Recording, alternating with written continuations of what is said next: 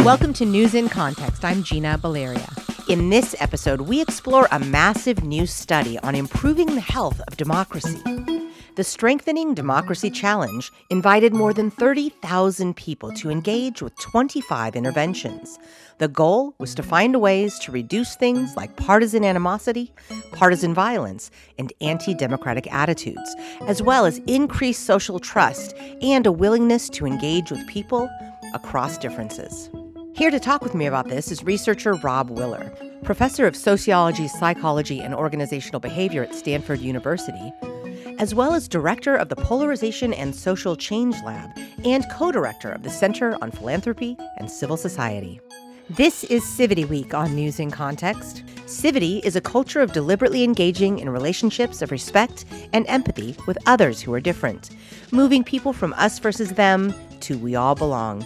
To learn more, go to civity.org. You just headed up or co-headed up this incredible, massive, amazing, well, I think it's amazing study called the Strengthening Democracy Challenge.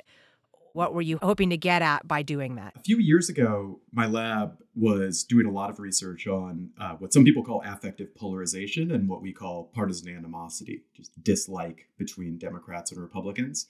And we were starting to also do research on Americans' democratic attitudes. So of particular interest there is the extent to which Americans are committed to democratic principles and will defend them even when someone from their party breaks democratic rules. Because it's really easy to punish people from the other party who break democratic rules, like, for example, by voting against them, which you'd probably do anyway. What's tough is getting people to enforce democratic principles on folks from their own side. But that's critical if we're going to maintain consensus or build consensus on democratic rules. So we were very interested in both these things because we've seen evidence for trends in the American mass public of increasing partisan animosity over the last half century. And then we also see concerning signs of democratic backsliding in the American public in recent years.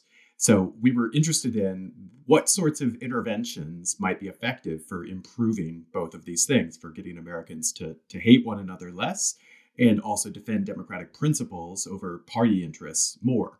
And this turns out to be a really tricky problem. And there were lots of academics from lots of disciplines working on exactly these problems, especially the partisan animosity problem, and also lots of practitioners from outside of academia who were working on these problems too. So we asked ourselves, like, how could we create a study that would gather as much of this wisdom in it and evaluate that wisdom rigorously as possible? Well, if we were to try to do a study like that, what would it look like? And that's how we arrived at the design of the Strengthening Democracy Challenge. You talk about democratic principles. How, you mentioned one, voting to censure someone from your own party for the sake of this wider democratic ideal. How else are you all defining democratic principles? There were two main ways that we measured it in our study. We measured how much people supported undemocratic practices by leaders from their party and how likely they would be to vote for leaders from their party who had done these undemocratic practices. And in particular, the latter is arguably the main way in which the public weighs in on democratic rules, in America. It's basically like, do you enforce them when they're broken? Is there any sort of accountability from the voting public when leaders break the rules? And what we did was we identified 4 different undemocratic practices that leaders might do.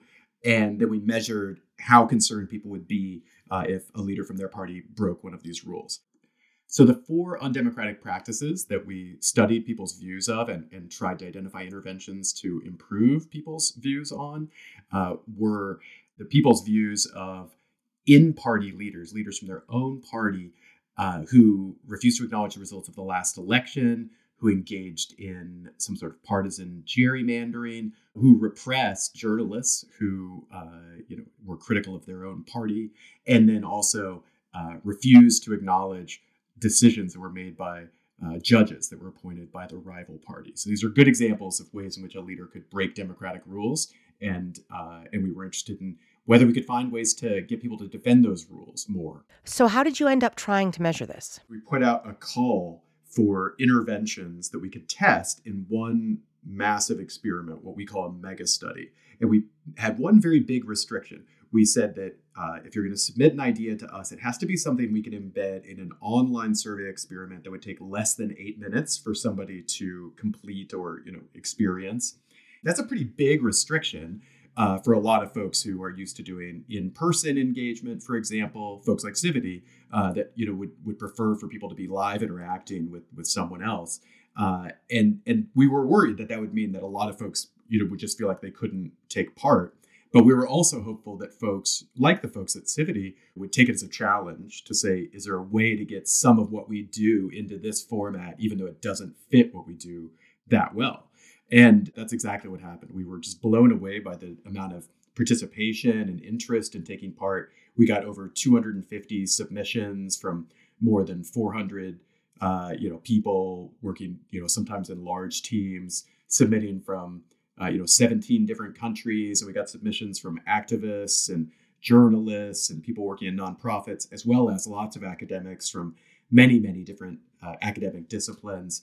All these folks who don't really talk very directly to one another, but we were hoping through this study that we would convene that they would be in a kind of communication. And we put together an advisory board of practitioners and academics, and we picked what we thought to be the 25 most promising submissions to then test in this massive experiment that had over 30,000 people. So roughly the size of Ithaca, New York, where I went to graduate school. So this whole town kind of took part in this study. And the way it worked was that these 30,000 or so people would be randomly assigned to one of the 25 interventions that we were testing or to a control condition. And these interventions exhibited a range of approaches. Some were just text, just people reading text. Some were interacting with a chat bot. Others, showed a lot of ingenuity and figured out ways that people could actually cooperate with somebody just in an asynchronous way. And then what a lot of folks did, including Civity, was make compelling, well-produced videos that invoked some technique or another. And we had great luck with this. 23 out of the 25 interventions that were submitted reduced partisan animosity. And we also found a lot of interventions that were effective in reducing support for partisan violence, support for undemocratic candidates, social distrust, and a variety of other outcomes that are related to democracy or polarization. There's a process of story and seeing humanity, and call it the conversation before the conversation, right? Before we work on these issues, let's make sure we trust and care and see each other, right? And so how do we do that in an asynchronous mass way? And it was a lot of fun to figure out something, and then thrilling to see that it kind of worked, More than kind of worked. Civity's submission was the top practitioner submitted intervention. It had, effects on a lot of outcomes that are really, really important, partisan animosity, civic distrust, and the distrust effect. You all and I agreed that effect was really cool to see, because Civity really, that if there was one thing it seems to be targeted, is can we build trust in communities between people from different kinds of groups, not just, different partisan groups, but all sorts of group differences that may undermine trust and do undermine trust in the U.S. Like, how do we work on that? Yeah, that was really exciting. The democratic practices piece is so important, but there's this foundational relational aspect of how do we see each other? How are we in community together? How are we accepting that this other in my community is actually just as much a part of it, before we even get to the idea of the these binaries that have been imposed on us, right? The red, blue, the pro or against, whatever, which can sometimes hinder us from actually trying to solve issues. Yeah. You talked about undemocratic practices. And then, of course, in the U.S., it's easy to jump to the red-blue thing, sure, which isn't what Civity does, right? Civity knows that is one of many binary us-them things that we have to deal with. But how did you all think about those sort of us-them things as you explored this study? Well, the main thing that we were thinking is, how do we set up the study to create a sort of level playing field where these different ideas could compete fairly? We thought of ourselves as shepherding other people's ideas, and we wanted to do that responsibly, but also rigorously. So how do we make measures of these outcomes that we could defend as good ways to measure these things? So one of the most difficult ones is democratic attitudes. Lots of people have a sense democratic attitudes are under threat or flagging in the American public, needs strengthening. But then when you start getting rigorous about what we mean by that, it's a little bit confusing what people mean. And if you were to just go out to the American public and survey them on how much they like democracy, you'll see that almost everyone says they think democracy is great. There's no problem with democracy. So, we're pro that in general. There's high consensus that word is a good word, but the dissensus is around what are you going to do if somebody breaks those rules? Are fairly conducted elections actually fairly conducted? Things like this is where we have troubles. And so our approach to measuring support for democratic principles tried to get around this problem of everybody thinks they're pro-democracy, but what are you going to do about it? By setting up these scenarios where it's like, okay, well, it's your party versus democratic principles. What do you do then? Because that's, I think, the central dilemma that's presented to voters in a society where they get a chance to defend democracy is that as much as anything. And then I guess the second way in which voters get a chance to defend democracy is in terms of what they believe, what they choose to believe. Do people believe kind of convenient myths that fit their party identity, but that aren't true, that maybe threaten to undermine democracy by undermining the legitimacy of institutions like our voting systems, or undermining our kind of shared reality as citizens in a common society. So we also measured that biased perception of politicized facts. And that was the other thing we wanted to get at that is important to democracy. So I'm a former journalist, and I'm all about, I started journalism because I thought, if you inform the public, then you give them information they need, and then cool, off we go. And then, of course, it doesn't quite work out that way, right? Yeah. So my search for, engaging people in, what I believe in democracy as well, led me to Civity. And it was really exciting that Civity was the top practitioner-based intervention, that we were number one at decreasing social distrust. And when you talk about things like, is it your party versus democracy? When you talk about things like these biases we hold, and are we really all welcoming to the table everyone to engage in the process, or are we distrustful?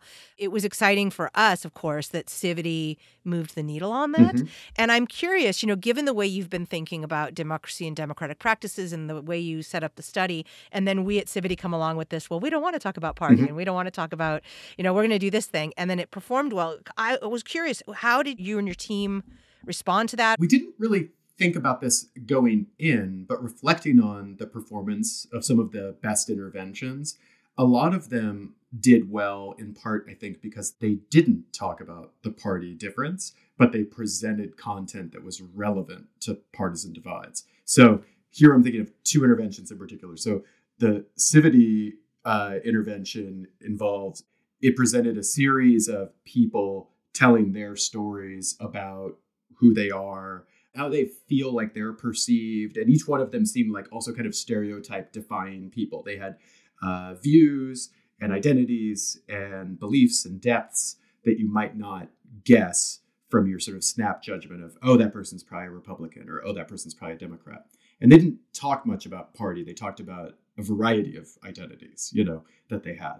And then all of them came off as sort of real, authentic people that were also sharing something, intimate things about themselves. And so they were being vulnerable, which I think people always appreciate and find endearing, and of course builds intimacy. So that's roughly my sense of the Civity intervention. It was great. And then another one that it reminds me of is this contact-based intervention that was made by Heineken's UK outlet, which is I think it's called Worlds Apart Video. And they made it right after Brexit. They brought in pairs of ideologically divergent folks, people on the left, people on the right, with really, really different views, but had them sit down and over a glass of Heineken beer would talk through those differences. And despite the fact that they were having to drink Heineken beer, it went really well. No, yeah, I'm not a beer fan, but I'm not a Heineken fan. But I'm a fan of Heineken UK for doing this. Fan of the commercial. Yeah. And it's really cool because you might think, why would video of ideological rivals in the UK in 2017, how could that be relevant to American Democrats and Republicans in 2022? But of course, the differences map pretty cleanly. And the kind of fundamental thing of you're seeing that these people have depths and have respect for people across divides and have views you wouldn't guess, and characteristics you wouldn't guess. and are decent when they have to confront someone they disagree with, all this stuff winds up being sort of endearing, and it gives you hope, and it reduces your animosity for people that are politically different from you. And so both of these, I think, were interventions that were good at building a kind of generalized faith in people that are very different from you, and maybe actually benefited from not just focusing on and inadvertently emphasizing the partisan divide.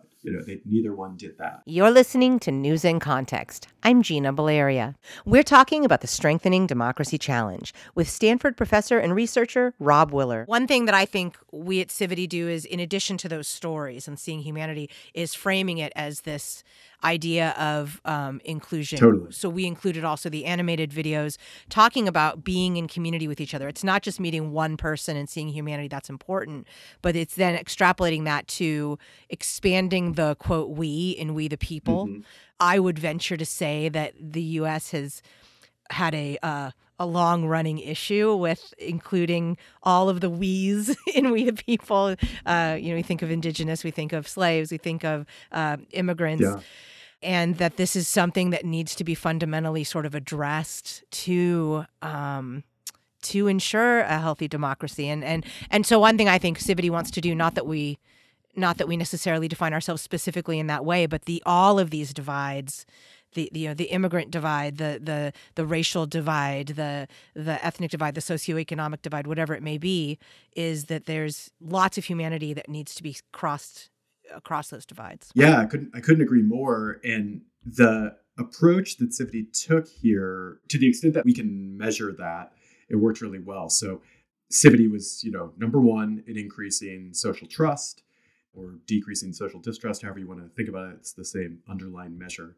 It was the number two intervention, and really just kind of neck and neck with number one on supporting bipartisan cooperation, which is a way to, reach across divides to hopefully achieve some sort of progress. And it was also very high in increasing support for democratic reforms, like a set of structural democratic reforms like automatic voter registration, which scholars of democracy believe would be helpful for making our government more representative. Items that didn't refer to party per se. They were more about, increasing democratic participation for folks in general. So I would love to ask you, you did this, and that's great. Why? What led you to this moment in which you took on this massive, as you said, complex study? Why this? Why this for you? A lot of stuff has been changing in the social sciences lately. There's been the open science revolution, which has happened following the replication crisis in especially the fields I'm active in, social psychology. And it hasn't exactly come to sociology, but it will. And there's been an increased appreciation that we need new research designs to build knowledge efficiently and reliably and rigorously. And so I think more and more people are trying to think outside the box on, well, what is a good way to do a study? What is the right way to try to answer a problem? So that was in the background. And then also our lab has always been really focused on social problems, not just polarization and democracy, but also economic inequality, racial prejudice, sexism, homophobia. We study all sorts of stuff and views of immigrants. And we had been telling ourselves for years as a community that we were trying to make the decisions to just produce the most scientifically rigorous, useful knowledge as efficiently as we could, and then communicate it to the stakeholders that could do something with it. But if we were really being skeptical of ourselves, we weren't living up to that standard as much as we could have, in part because we had inherited this tradition from the social sciences that you focus on your ideas, that you try to come up with a new idea, and then you try to push it forward and make a compelling case for it, almost like a lawyer or something. And this is not really the best way to do science, in my opinion. Instead, you should try to find the best ideas, and yours should be among them if you have them, but you shouldn't give any extra attention to them just because they're yours if you're being properly scientific.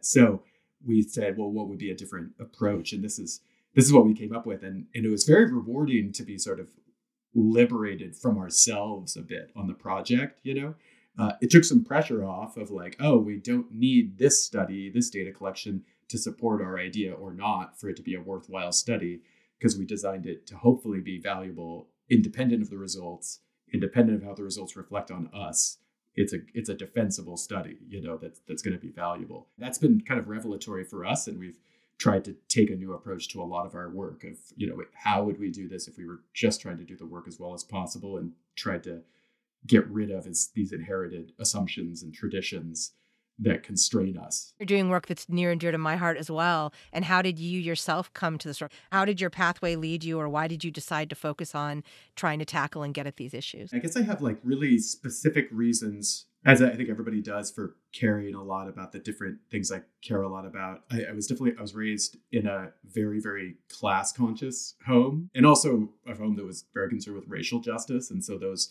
issues were ones that I was attuned to like really, really early on. And then I had the experience of growing up a political minority in South Carolina, and really, saw how alienating that can be. That can be alienating even if nobody sort of misuses their majority power on you, but people do misuse it and make you feel bad and excluded sometimes, or try to intimidate you. But even if they don't, to be a minority in your community, and it makes you feel alienated and not at home. And that's made me more sensitive to political diversity stuff, and want to make sure in the classrooms that I lead that people feel comfortable expressing their views, that we try in our science to say, okay, what perspectives that are not in this room can we try to bring into this room, either literally or by imagining what someone would say about this work if they had different priors and backgrounds than us. It also makes me just concerned with polarization related issues, because I feel like I've kind of seen both sides of it. I've also lived in the most liberal communities in America, like Ithaca, New York, Berkeley, California, San Francisco, and loved those communities, but also saw what it's like to be in a majority, blue region. So in any event, I guess I'm concerned about the polarization, democracy stuff, as well as having a bunch of social problems that I'm concerned about, and I just try to do work that's relevant to all of it as much as we can. Yeah, no, it is funny to me how many people doing work in this space had an experience of being othered or being marginalized, and I myself included, and how that does attune you a little bit to wanting to get at that issue. So I appreciate that. I just really want us to have a free flow of ideas and respectfully receive them and surface and consider the evidence. And I want that so that I can refine my views. So if people disagree with me, I have good reasons. I want to hear them so I can improve my own views. But also, I want to potentially win some debates too. Like let's talk about it. Let's have difficult conversations. Let's make our cases to one another, and maybe we could make more headway that way. I don't want to prejudge people or disrespect them for disagreeing with me, because it's not going to be very effective. Exactly. Like they're never going to agree with me if I condemn their views before we've talked. I agree 100% with what you just said. I feel the same way. So you've done this thing that's seemingly quite valuable and brought out some really interesting information to light for us all. Where do you go from here? A lot of places. I think one thing that we're doing is we're trying to push these results to application a bit more. So if there was a big gap in the study we did, it's that it's conducted in the context of a survey experiment. That has certain advantages for sure. In a survey experiment, you can use a representative sample of Americans, and that's a powerful thing to be able to say these results generalize to the U.S. population. Another thing that's good is it's pretty easy to test the ideas in parallel with one another, controlling for lots and lots of things. We've reaped whatever benefits from these strengths of survey experiments. We want to move past it to look at behavior out in the world and see if these results can really help practitioner organizations like Civity do what they're doing, better, and figure out also the features of what they're already doing that are most efficacious. So we're now organizing a grants competition where we're pairing practitioners and researchers to submit short grant proposals to us that will fund at least 5 of these. We're trying to address the big shortcoming of the study we did by going that extra mile. And then we're also trying to take the thing that we did do and apply it in new contexts. So we're doing a replication project in the Israeli-Palestinian context, which we're very excited about, taking some of the insights from this, but then gathering new ideas as well. And it's a different context where there's an intergroup conflict, but there's also a big power difference between Israelis and Palestinians that has to be taken into account to do high quality work there. Like Democrats and Republicans are on kind of roughly equal footing, depending on how you think about it. And so when you make that move to a different context, it involves a lot of adjustment. We're also trying to take the idea of the mega study that tests many ideas in parallel to other social problems and work on them. So we've done work on climate change communication and messaging in the past. So yeah, we're trying to kind of find spaces like that where we can hopefully intervene productively and boil down the knowledge to some clearer takeaways for practitioners in the world. Is there anything you want to say that I didn't ask that you think it's important for people to know? We learned a lot of really, really interesting stuff in this project about what leads people to kind of stand down on partisan conflict and also stick to their guns more on defending democratic principles. And I'm just really, really happy that we were able to get the insights and wisdom of practitioners into the study, in addition to the academics who are used to participating in something like this. The performance of the short video that Civity made, which performed so well on so many of the outcomes, I haven't even fully gone through all of them here.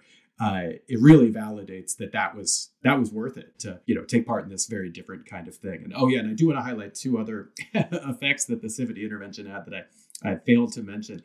So one is that it was the number 4 out of 25 interventions in improving biased evaluation of politicized facts, which is super interesting because you wouldn't necessarily guess that. But I think it got people to sort of release their group commitments that might bias the way they think about evidence and facts, especially, we were measuring facts that would be compromised by your partisan and your investment in your partisan identity. But I think the Civity intervention softens people's commitment to these divisive identities more generally. So that's a really powerful thing to intervene on that research in social sciences hasn't identified like a lot of ways to do that. So it's pretty cool that this short video did that. And then it reduced support for undemocratic candidates, which is really cool because the way that we measure this, again, is like you're told a scenario where a candidate from your party has done a bad thing that's unfair to the other party. Will you not vote for them? Will you put the democratic principle above partisan gain? And that's a tough thing for people. People aren't good at that because it's tough. You have a lot of reasons to vote for the people from your party. And so prioritizing democratic principles is not easy. It involves a conflict within the self. And it's very cool that Civity got people to kind of shift their frame to caring about the society at large enough to weight the democratic principles more. This relational aspect of seeing each other, being in community with each other, seeing humanity, being more inclusive, trying to focus on that aspect of the foundations of community. Yeah. Now people are starting to see that kind of value, to be a part of what you all have done, and to hear that Civity performs so well on these. To me, the things you mentioned are just the most critically important things. Yeah. And that we move the needle on a lot of that just is thrilling. Yeah, I couldn't agree more. It is really cool that we could support each other's project. So hopefully this can help to clarify for folks who would be skeptical. It's reasonable to be skeptical of stuff in the world, but here are real tangible effects. But it's so great what you all have been doing with Civity. It's powerful, powerful stuff. My hat is off to you, for sure. My hat is off to you as well. Thank you to my guest, Rob Willer, professor of sociology, psychology, and organizational behavior at Stanford University, as well as director of the Polarization and Social Change Lab and co-director of the Center on Philanthropy and Civil Society.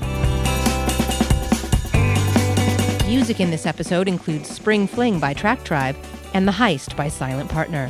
In addition to hearing News in Context every Friday at 8:30 a.m. and 6:30 p.m. on KSFP 102.5 in San Francisco, you can hear it on Spotify, Stitcher, Apple Podcasts, iHeartMedia, Google Play, Google Podcasts, Podbean, YouTube, and PRX. We're also on Facebook and Twitter at News in Context SF, and on Instagram at News in Context. And you can find links to all of that at newsincontext.net. I'm Gina Valeria. Thank you for listening.